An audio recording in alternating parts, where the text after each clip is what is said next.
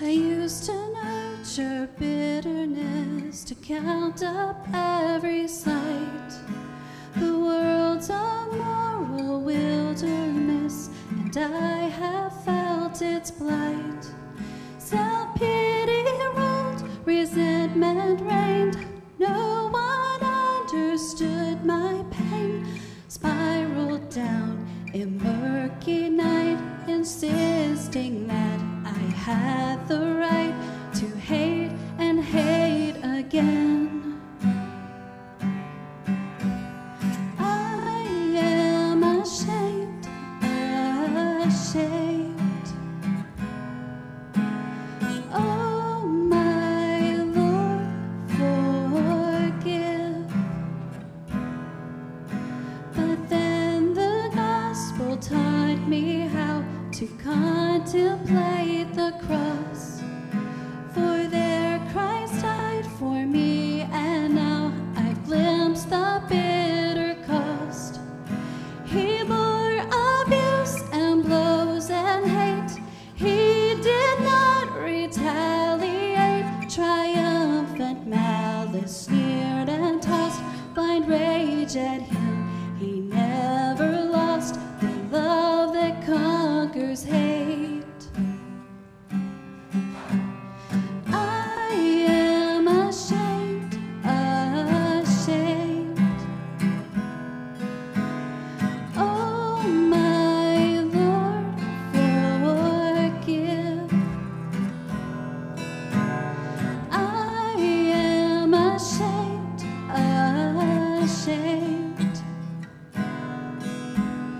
Oh, my Lord, forgive. To make no threat, to smile, forgive, to love and not because I must. For Jesus showed me how to live and trust the one who's just. To suffer all and feel the pain, certain that the loss is gain. Oh God, I want so much to trust, to follow Jesus on the cross, to love and love again, to love and love again. I am ashamed, ashamed. Oh, my Lord, forgive.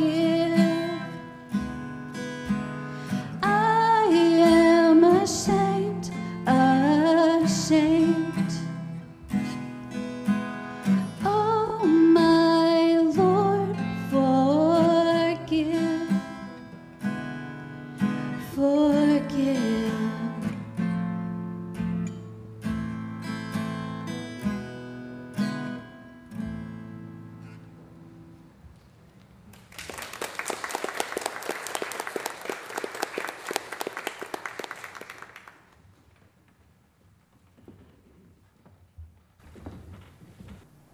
The 23rd Psalm, one that many of you know by heart, but I invite you to stand with me as we read it this morning.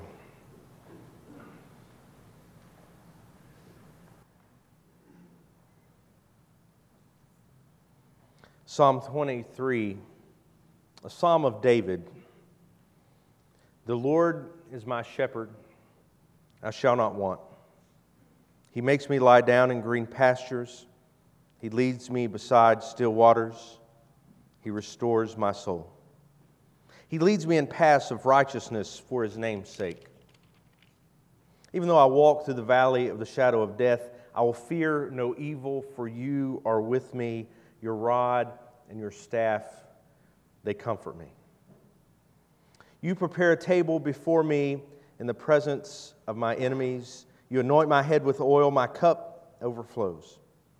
Surely goodness and mercy shall follow me all the days of my life, and I shall dwell in the house of the Lord forever. You may be seated. Last Sunday, we finished up 13 weeks in the book of Deuteronomy. 13 weeks that I considered to be very heavy when it comes to the content of those messages, the heaviness, the weightiness of the call, the constant call of the book of Deuteronomy to obey the commands of God.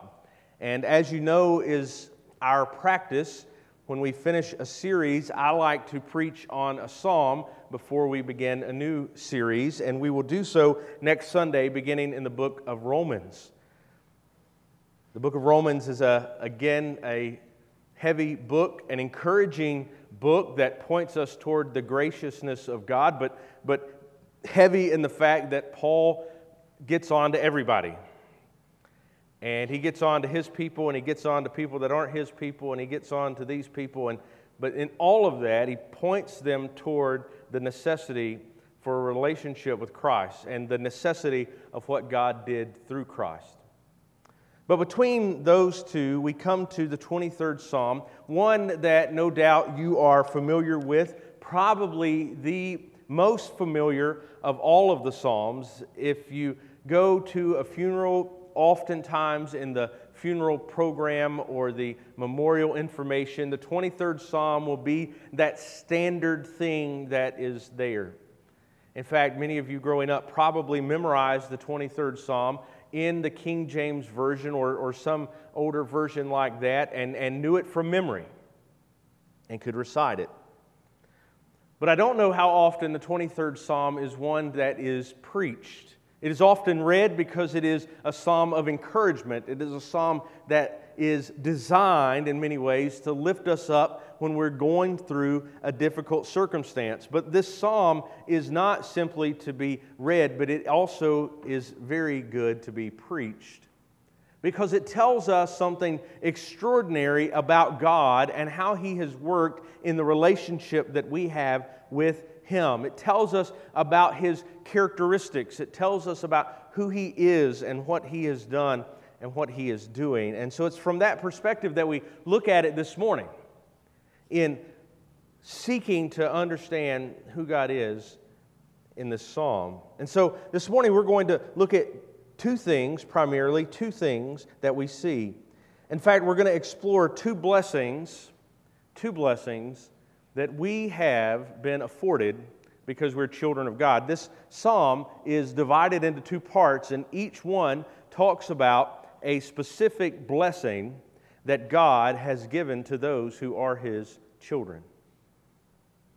Two blessings for those who are the children of God. The first, we have been blessed with a shepherd. The children of God have been blessed with a shepherd. He says, from the very beginning, starting off, the Lord is my shepherd. This psalm, we're told, is written by David, who was a shepherd boy who grew into a musician, who was also a warrior and becomes king of God's people. But he started out as a shepherd. He started out as the one who is out there tending to the sheep. In fact, we understand that when Samuel comes and he's going to anoint a king, you can find this further back in the Old Testament. 1st and 2nd Samuel, read about the things that God does with King David. Samuel goes and he is going to anoint a new king, and it's from the house of this man named Jesse. And so he sees Jesse's sons. He's got many of them, and he looks at them, and he sees several that look like they would be good king material. But each one God rejects. And so eventually he comes down to there's nobody left, and he's needing, there's obviously going to be somebody. Who is it? And so we end up with David, who's out, again, tending the sheep. Not one who would even be recognizable as the king. Not one who Jesse would even think, okay, well, I don't even need to bring him. He's obviously not going to be that one. And yet that's exactly who God calls. And so David's frame of reference is as a shepherd. And he understands that role, and he understands the importance of that role, because without a shepherd, there will be sheep just wandering around, and they will not survive. They'll never accomplish their purpose. They're going to be killed by someone. They're going to fall away. They're going to run away to another place. And so he understood the necessity of a shepherd because he had been one himself. And so he uses this term as a shepherd to describe God. Now, I think it's interesting because if you think about the God of the universe and all of His glory and all of His majesty, you would think, a shepherd is not exactly the best descriptor. When we come to the New Testament and we're thinking about Christ, we put on titles like prophet and priest and king. And well, we should, because the New Testament does just that. But those are great and powerful titles. Jesus as king, that is the highest title you have there. It is the one that explores His majesty and promotes His glory. You have the priest who would stand and intercede between God and man. You had the prophet who would bring the word of God to people. So it's very appropriate to put those titles on Jesus. But what a humble position David chooses here to put upon God. A humble position indeed. Shepherds were not well thought of in their society. They were not looked well upon. They were not superstars. They were not celebrities. None of those things were true of shepherds. But that's what he chooses to put on God. Because he understood in his role as shepherd the importance of tending to the sheep. He understood the importance of making sure that they were taken care of. He understood that if he did not do his job well as a shepherd, that his sheep would not, in fact, make it. And so he says, "The Lord is my shepherd, I shall not want." He says, I'm a sheep. I'm one who is being tended to. And I know that because the Lord is my shepherd, not someone else, not someone who doesn't know what they're doing, not some other God, not some other person. The Lord is my shepherd. I know that I shall not want.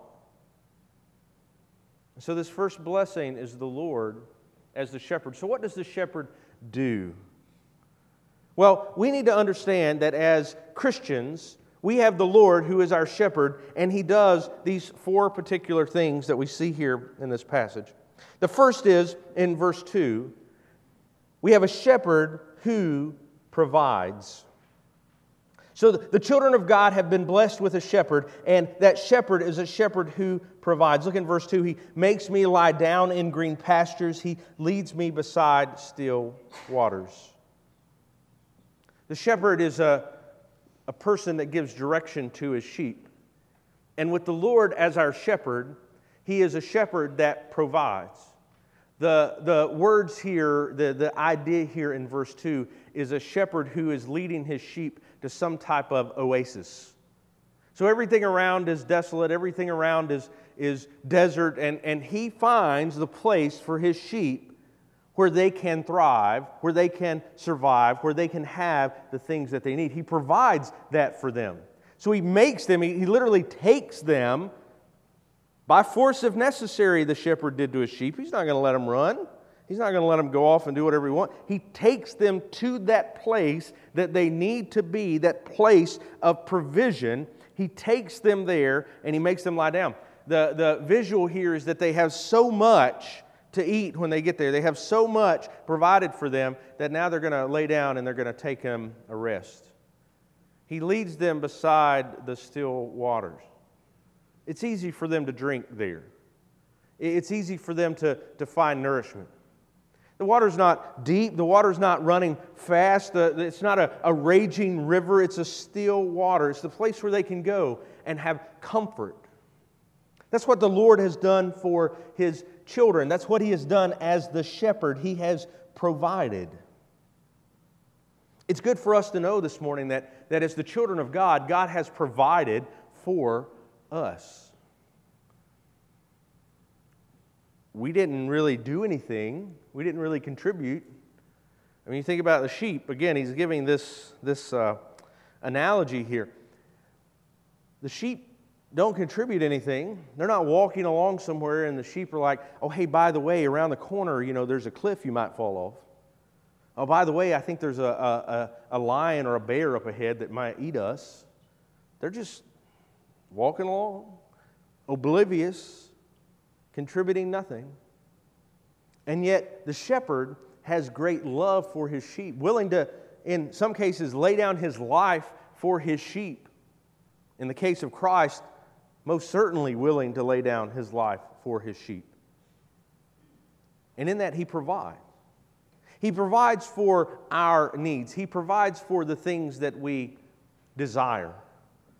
God cares about us in that role as our shepherd. You think about the other titles that we put onto Christ.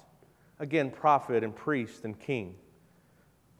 Those are not titles that necessitate a caring heart, a self-sacrificing heart. But the shepherd is. The shepherd is that person. The shepherd is that title where he's willing to give of himself for another, a group that don't deserve it and do nothing to earn it. So we have a shepherd who provides green pastures, still waters. We need to understand that in our context and in our life, that the Lord provides greatly for us. He's there ready to meet our needs. He gives us things far beyond what we can even understand. We think about our context in the American church and we realize how greatly God has blessed us when in many ways we have not been deserving of it. We've not done anything to earn it. We've not done anything to receive these blessings like we have. We could argue that there are churches in other parts of the world that are far more deserving of God's blessing than we are. That they've worked harder, that they've done more. And yet God has chosen to bless us. He has provided for our needs.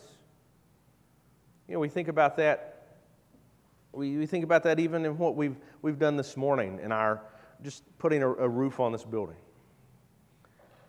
You know, you don't have to go back so many years in the history of our church to see when we had great needs and seemingly no way to meet them. I mean, y'all just voted unanimously to spend $17,000. And we need it. It's obvious. I mean, we're very fortunate. This roof's never leaked. Do you imagine some of the churches in the world who couldn't, only in their imagination could they have a meeting like we had this morning and vote to put a new roof on their building? God has blessed us mightily. He has provided for us as a church. At every turn since I have been here, when we have had a need, God has provided that need. Financial and otherwise, it's been there. God has taken care of it. Hasn't He done that in your life as well? Look at your life. Look at the times when you have had needs. I remember a time not too many years ago where Rachel and I got to the point where there was literally $0 in all of our bank accounts. And it was a number of days before I would be getting another paycheck. And it was on that day, not the next day, it was on that day when through some quirkiness in the government, God provided for us, and it was years of provision to take care of that gap. Now, I'm not one of these health and wealth and all that garbage. You can go hear that on television. You're not going to hear it here. But that doesn't diminish the fact that God provides. He provided for me in that situation that I can think of specifically right off the top of my head easily. And you can do the same if you trace through your life. Why does God do that? It's because He has great love toward those who are His children. He has great love toward those who He shepherds over. And He provides for them. This shepherd, as he's leading his flock to these green pastures, and he's doing so, he's leading them beside the still waters. He does that because he has this great affection for his sheep. Willing to stand in between them and danger. Willing to seek out a place that they can go and have provision. Because he has great affection for them. And so it goes back to verse 1, the Lord is my shepherd, I shall not want. So He provides. The second thing, we have a shepherd who gives life. So look at this in verse 3. He restores my soul. The language there in the original Hebrew, it's this idea of giving life. You know, when you're hungry, when you're thirsty, when your needs are not being met, and then all of a sudden they are met. So you're led beside the still waters, you're taken down to these green pastures. There's a life-giving nature to that fulfillment. When God gives you those things, when He provides for you, you see the life-giving nature of the shepherd. If you think about it, it's as if these sheep are wandering along and they're almost to the point of starving to death. They're almost to the point of dying of thirst. And the shepherd finds them this pasture and he takes them to it and puts them in it. He takes them and he leads them beside the still waters where they can get that drink that they desperately need. He's giving them fresh life. He's given them new life because they were at the point of death, and He brings them to this place, and now they can live again. This is what the shepherd does for us. He gives us life. For we who are in Christ, our situation was much more dire than simply starving to death or dying of thirst. The Bible tells us that we were dead in our sin, but the shepherd came and He gave His life so that we could have our soul restored, as verse 3 says. We could have life again. The shepherd has given His life for you. The shepherd has stood in between you and that thing, sin, that was going to cause us death. In fact, that thing, sin, that we were already dead because of. And as our shepherd, the Lord has stood in between us and death and given us life. In the case of Christ, He has laid down His life for us. He dies so that we live. The leading that He takes us, this provision that He gives us, and especially the provision of His life on the cross, is that thing that restores our soul. Do we live every day with the recognition that the shepherd has restored our life? That He has restored our soul? Most of the time we just wander through life. We just go in our own direction. We just do our own thing. We just go wherever. But here, David has this recognition that he was in dire circumstances. He was at the point of death, and yet then the Lord leads him to these green pastures. He makes him to lie down in these green pastures. He leads him beside the still waters, and in doing so, He restores his soul. He gives him life. Friends, we have life because of the Good Shepherd. We have the physical life that we have because He has created us and made us in His image. And if you know Christ this morning, you have eternal life because He has laid down His life for you. He has made you alive. He's restored your soul. Your soul is lost. Your soul was bound to sin, and He has restored it. And so we have a shepherd who provides and a shepherd who gives life. And then we have a third. We have a shepherd who directs. Look in the second part of verse 3. He leads me in paths of righteousness for His name's sake. He leads me in paths of righteousness for His name's sake. We still have this image going on of the shepherd, and he is now leading his flock, and they're going and they're on a path. But the path He is leading them on is not a path to destruction. It's not a path that is going to put them in danger. But it's a good path. It's a path that is right. It is a path that is righteous. And He does it, we're told, for His name's sake. If you're a good shepherd, surely you know the routes to take. If you are not a good shepherd and you don't know the routes to take, your flock is probably going to be destroyed, right? You're going to walk them off a cliff. You're going to lead them into a lion's den. You're going to take them to a place where they're all going to get robbed and carried off, whatever it is. But the good shepherd leads the sheep on a righteous path, on a good path, and he does so for his name's sake. He does so because in the end, those who look and say, wow, those sheep have went on the good way, they have went in a good direction, he has brought them here safely, then who gets the credit? Well, it's not the sheep, right? The sheep are, they're dumb. They didn't do it themselves. They'd get themselves eaten. They would get themselves stolen. No, who gets the credit? You get the sheep where they're supposed to go. The shepherd gets the credit, right? He does it for his name's sake. So he loves the sheep in the way he tends for them, and then where he leads them is a place where he receives the glory and honor.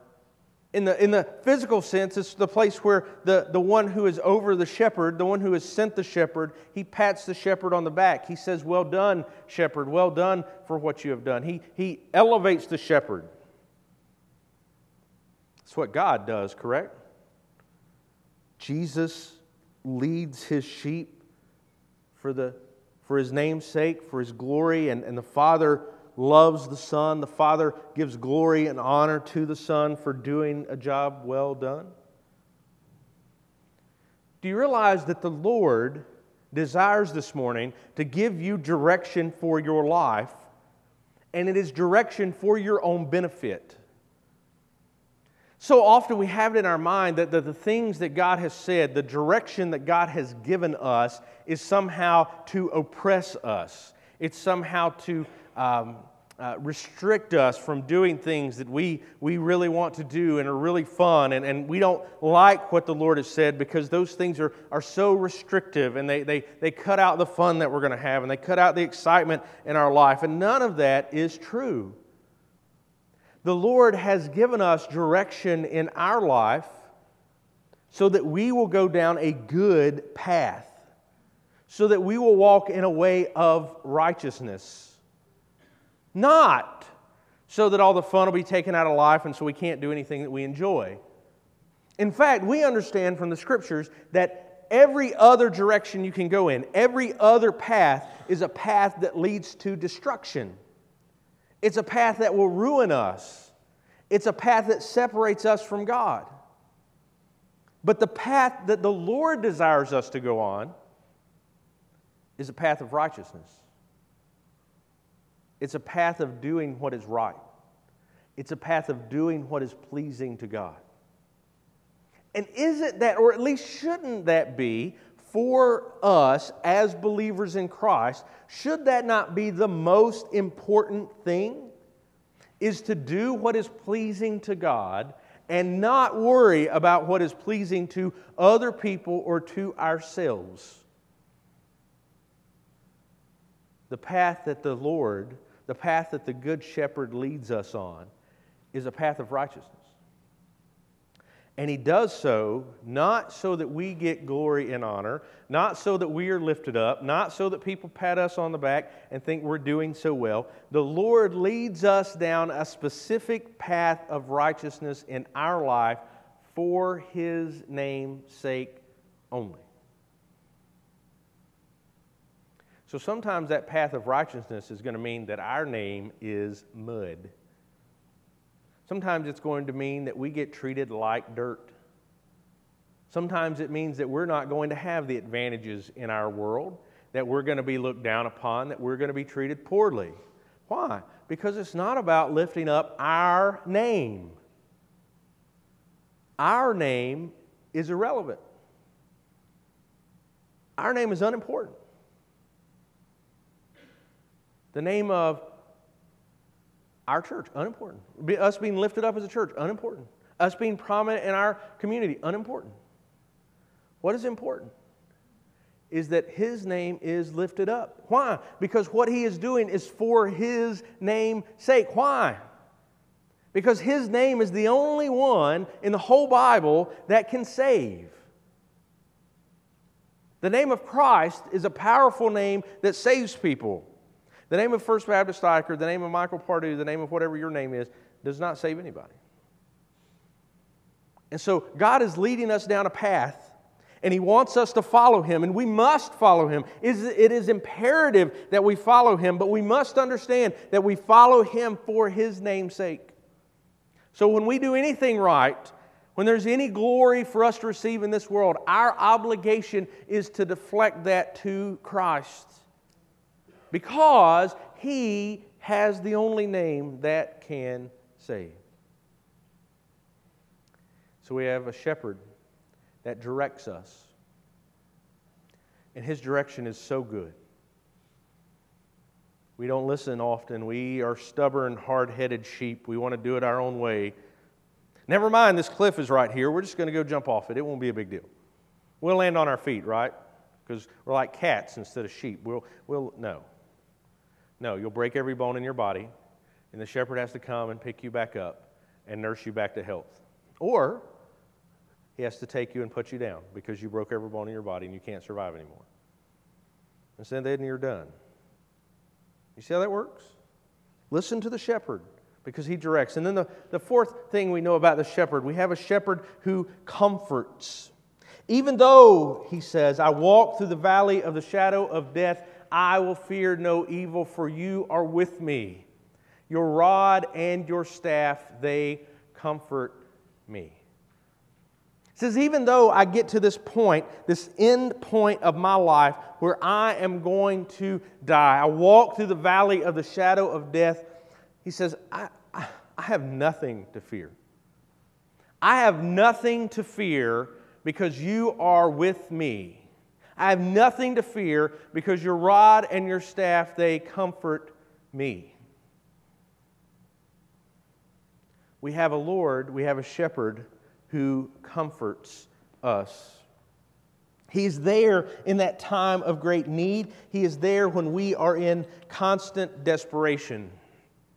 As I was reading and preparing for this message, I came across multiple authors, multiple commentators to when they got to that point of your rod and your staff. We often, I've heard this preached, I've probably said this, we have one is for correction and one is for comfort.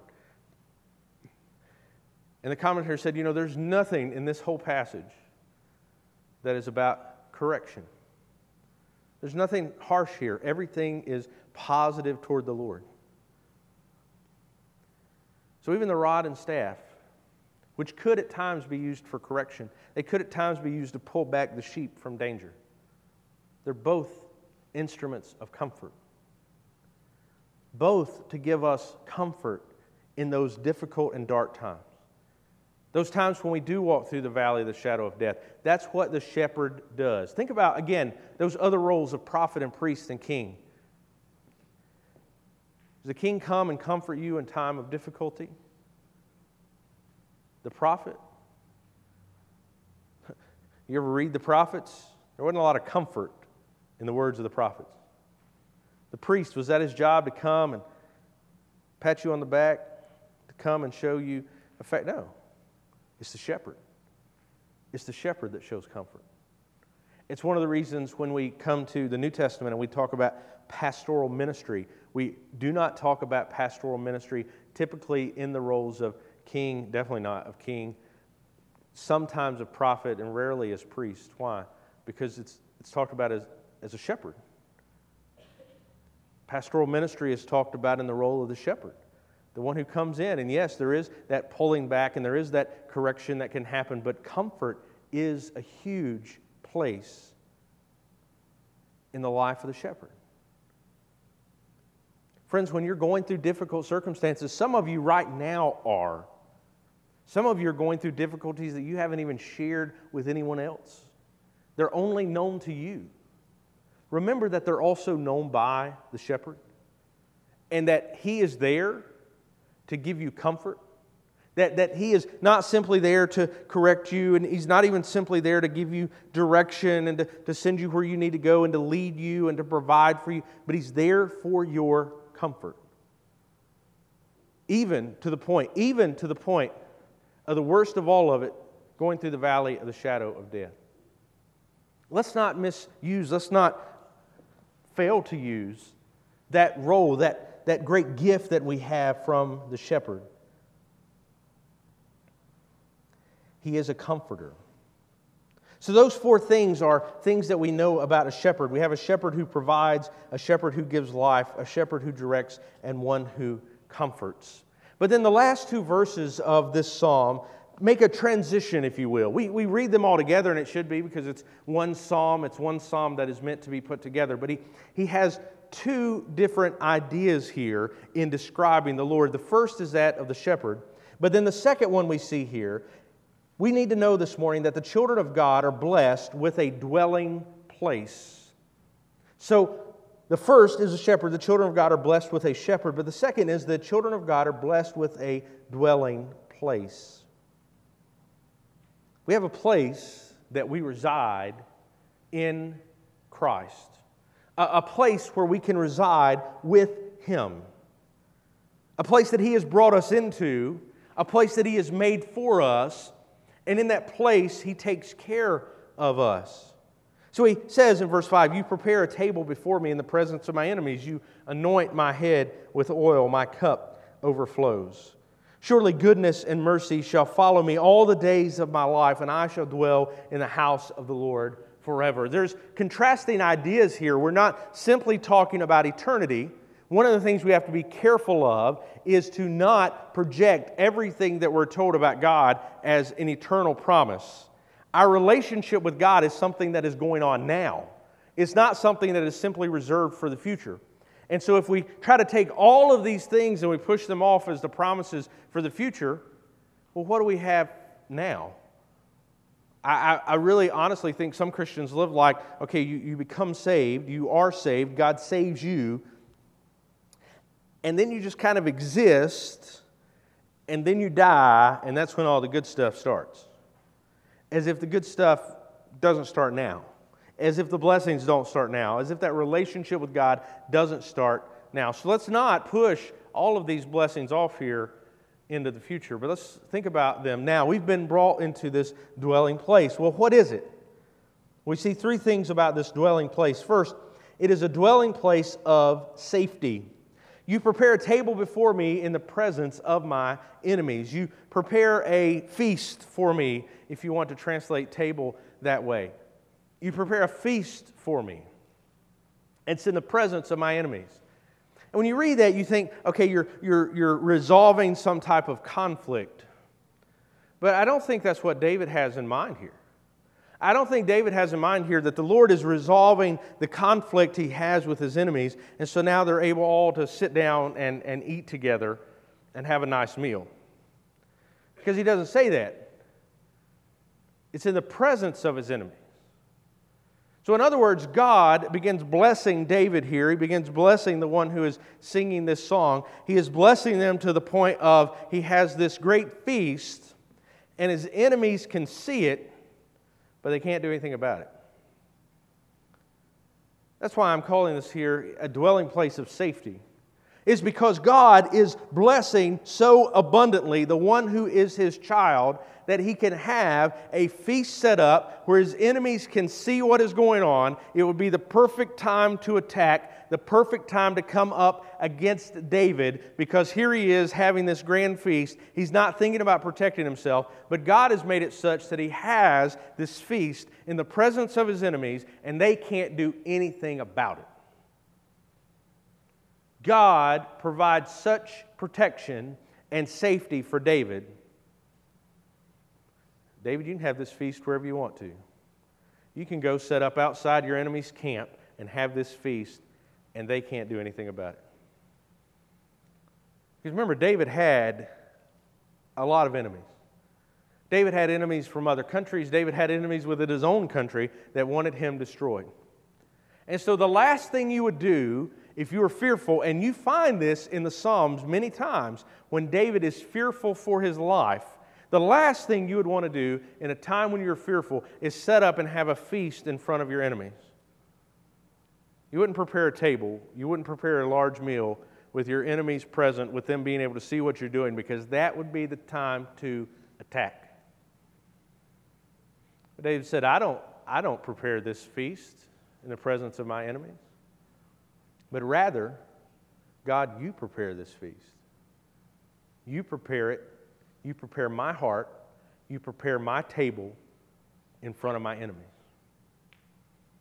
Now, friends, this has a lot of implications for us today. It's a dwelling place of safety because God is protecting us. But what He's telling us is when He blesses us, when He works in our life, and even our enemies see it, it's going to be done, again, going back to what we saw a few verses ago, it's going to be done to bring Him glory and honor and praise.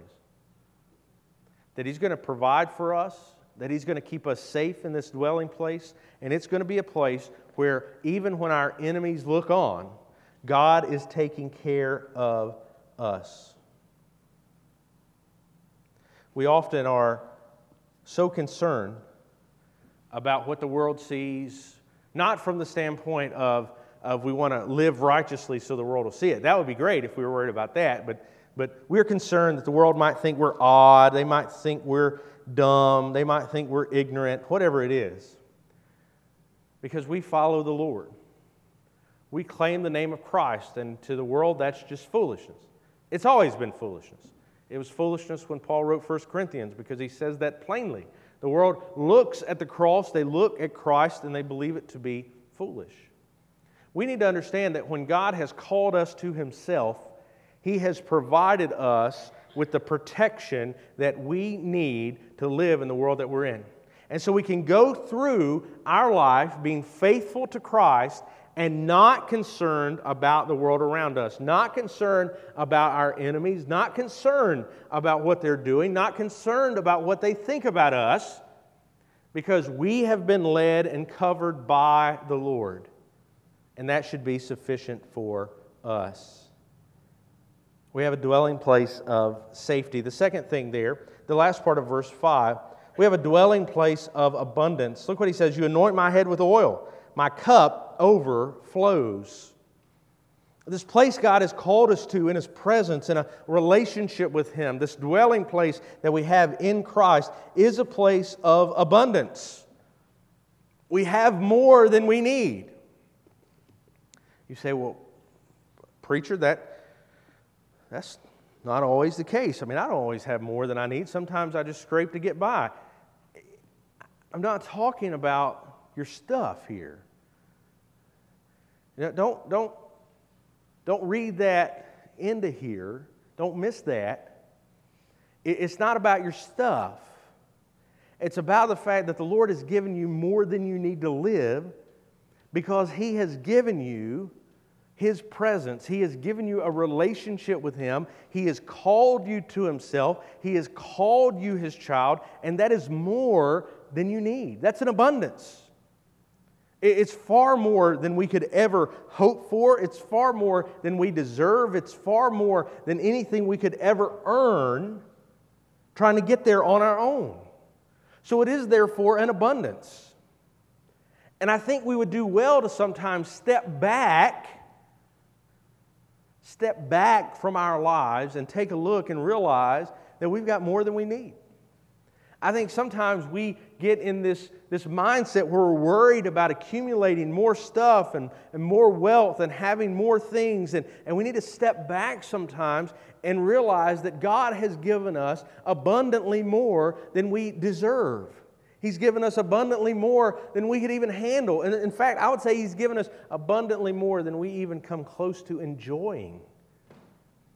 We so often do not claim the blessings of Christ. We so often do not become who we should be in Christ and enjoy the abundance of His favor that He's placed on our life by calling us into a relationship with His Son. We do not do that.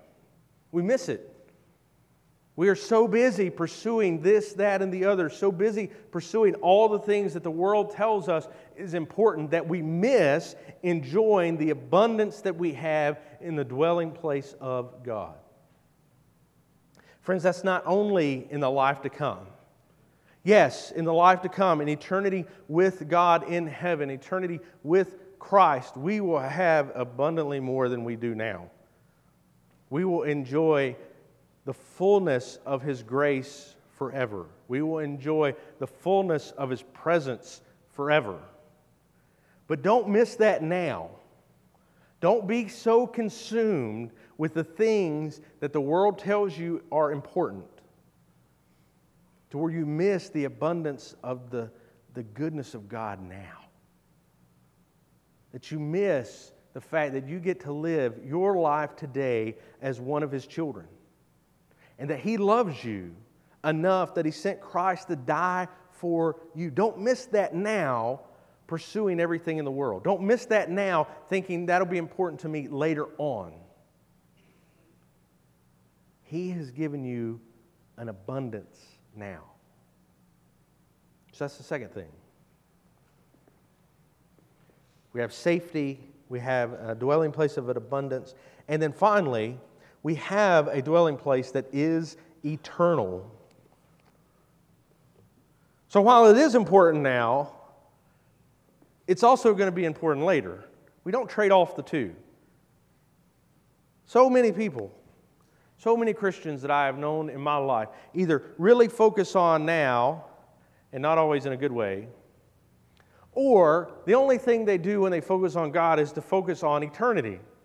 And I don't care this morning if you're 10 or if you're almost 100.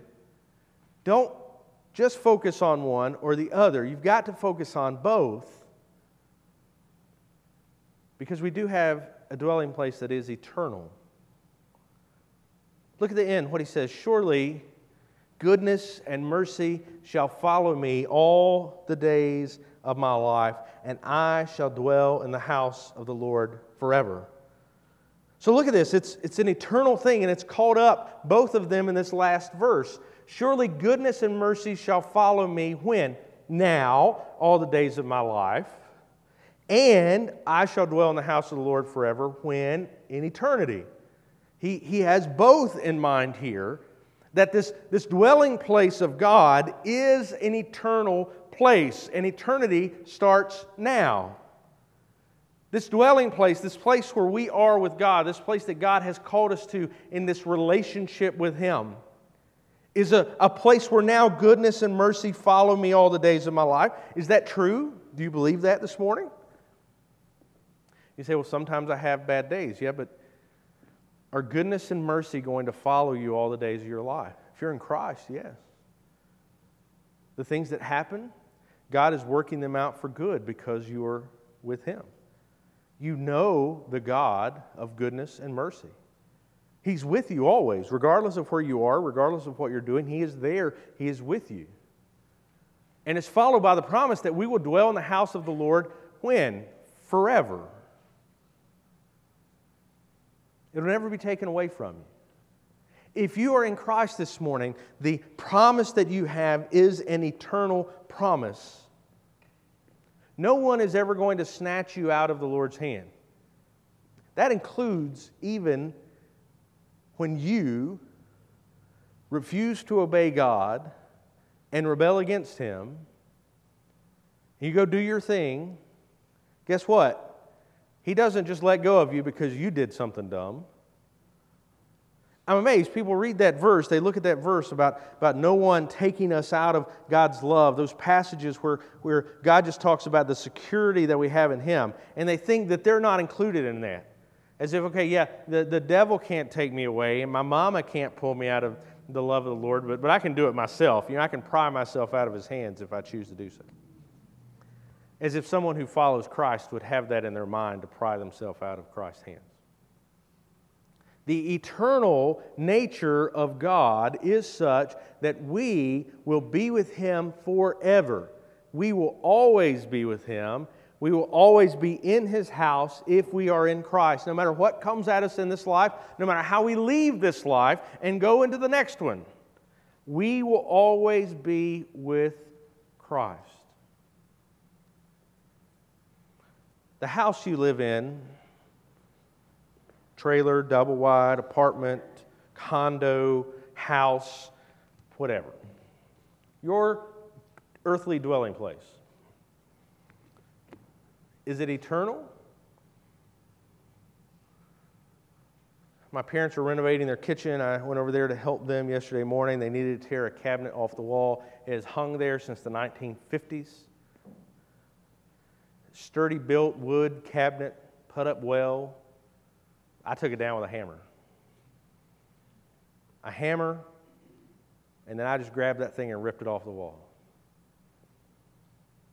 It was sturdy. It was well built. But it came down. It's not permanent. They're going to put up new cabinets and new flooring. It's going to look very nice. Guess what? It's not forever. They give you a lifetime warranty. The guy told me they're giving us lifetime warranty on these shingles. And I thought, well, whose lifetime, you know? Is it really forever? And we can come back close to the apocalypse and get this thing reshingled at a discount? I mean, is that how it's going to work? No, they're going to prorate it, right? Why? They're not going to last forever. It doesn't. The stuff here is not permanent. It's not going to last forever. One day, everyone in this room will all be dead and gone. We won't be here. Kids, grandkids, great-grandkids, they might still be around. But guess what? A lot of them, they won't know your name. They won't be willing to pay $99 for Ancestry.com to find out who you were. It won't be that big a deal to them. You see how this works? But what do we spend all of our time doing? We spend all of our time pursuing the things for right now. You spend all your time on your house, guess what? It won't be there forever. You won't own it forever, even if it stands for a long time. I love people that spend all their money on cars that aren't old cars, because it's really ironic, and sorry if you do this, but you know when you drive that thing off the car lot, like the value plummets?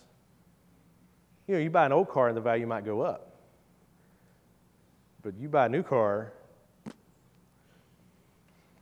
and yet, guess what? That first payment of like $450 a month, okay, that was the first payment the day you drove it off the lot. The next month, it's worth less, but guess what? They want you to make the same payment. And they want you to do that for 60 to 72 months. 72 months. That's 6 years. That car is going to be worth nothing when you get done paying it off. Sorry to disappoint you. I know you knew that already. You've got some other motives. But think about that. Every day you get up and you work several days a month to pay for that car, to get you to work and to do the things you need to do. You got to have good transportation. I go out pretty often and mine won't crank, so I understand the niceness of having a new car that will crank. That's why I own 5, so I can just get another one until I can get the other one to crank up. But do you realize you go to work several days a month to pay for that car that's losing value every time you get in it and drive it to work? Why do I say that? So you don't go buy new cars? No, it's not anything to do with that. It's because when we put everything into now, to working for now, we miss it. We miss the good news that we don't have to work for now. We miss the good news that comes from Christ, that now is not all there is. See, the people in the world who are lost this morning, they're working for their car and their house and their dreams because that's all there is for them. That's all they got. They're figuring they're going to live a few years and they're going to die, and that's it. So everything's got to be about now because that's all there is. But friends, you and I know that there is something greater. There's an eternity that is greater, that has already started for us if we're in Christ. And so our goal is not to be known now, to have everything now, to live for now. Our goal is for what is to come. And the psalmist understands this when he says, "Surely goodness and mercy will follow me all the days of my life, even when my enemies come against me, even when my son in David's case turns against me, even when people want me dead, even when people betray me. Goodness and mercy will follow me all the days of my life. But most importantly, I will dwell in the house of the Lord forever. Regardless of what comes at me in this life, regardless of anything, the Lord is my shepherd, and I shall not want. Not because I'm king in David's case, not because I've got this great wealth, but because the Lord is my shepherd, I shall not want. And I will dwell in the house of the Lord forever. This morning I want to challenge you to do two things as we close. One is rejoice because you have this great shepherd and you have this great dwelling place. So rejoice. Be excited about that in your daily life. When you wake up in the morning and it's going to be the crummiest day, and tomorrow's Monday, and Monday is not always great. Now, tomorrow's a holiday on a Monday, so it's a bit of an exception. But the next Monday will roll around, and you won't like it. But Tuesday, when you got to get up and go back to work after a 3-day weekend, and you're like, man, this would have been a great 10-day weekend, but you don't get that. You only got a 3. Remember that the Good Shepherd loves you, and that He gave His life for you. Remember that He promises you that you will be with Him forever. So even if Tuesday the world falls apart, it won't for you, because your world is directed by the Good Shepherd who leads you in paths of righteousness for His name's sake and will have you with Him forever in His house. Rejoice. That's the first challenge. The second challenge is this: tell other people about the shepherd. Don't keep it to yourself. Maybe you're at the point in kind of your spiritual formation where you're struggling to follow the shepherd yourself. You're struggling to be really impacted by the shepherd and led by the shepherd. I understand that. Don't let that become something that causes you to neglect telling others about Him. Do that this week. Next Sunday, we're fall kickoff. We're getting back to church. It's the holiday stuff's over. The summer's over. Everybody's back to their routine. Isn't it a good time? Things have calmed down. Even where you work, people are gone during the summer. A lot of your school teachers, you're back. Tell somebody about the shepherd. Not just, I'm not saying, hey, go tell people about our church. Go get people to come to fall kickoff. Let's have high attendance next Sunday. You didn't hear me say any of those things. Tell somebody about the shepherd. If you tell someone about Jesus and He saves their heart, you don't have a problem getting them to come to church. You know why you have a problem getting people to come to church? Because they're lost. You say, well, they were baptized and they grew up because they're lost. Lost people don't like to go to church. Saved people go to church. It's plain and simple. Saved people go to church. That's the way it is. The Bible says if you're not, you're living in sin, you're neglecting the fellowship, whatever. That's why let's not invite people to go. Let's invite people to know the shepherd. Let's invite people to know Christ. Rejoice in the shepherd and invite people to know Him. That's your challenge for the week. Will you pray with me? Heavenly Father, we thank You. We thank You for Your grace. We thank You for Your mercy. We thank You for the love that You have shown us in Christ. We thank You for the grace and mercy that we have because You have loved us in a mighty way. God, I pray that You would work in our heart this morning. God, that You would lead and guide us as our good shepherd. That You would remind us often of the love and sacrifice You have made. Lord God, we thank You so much that we have a place to dwell with You, that we have grace and peace. Lord God, lead us. Lead us as we go from this place. Lead us to be, God, lead us to be sensitive to the way You're leading us. God, lead us to have a heart that is open to hear from You. God, we praise You this morning for all that You're doing in our heart. We praise You for all that You're going to do, and we ask this morning in Christ's precious name. Amen.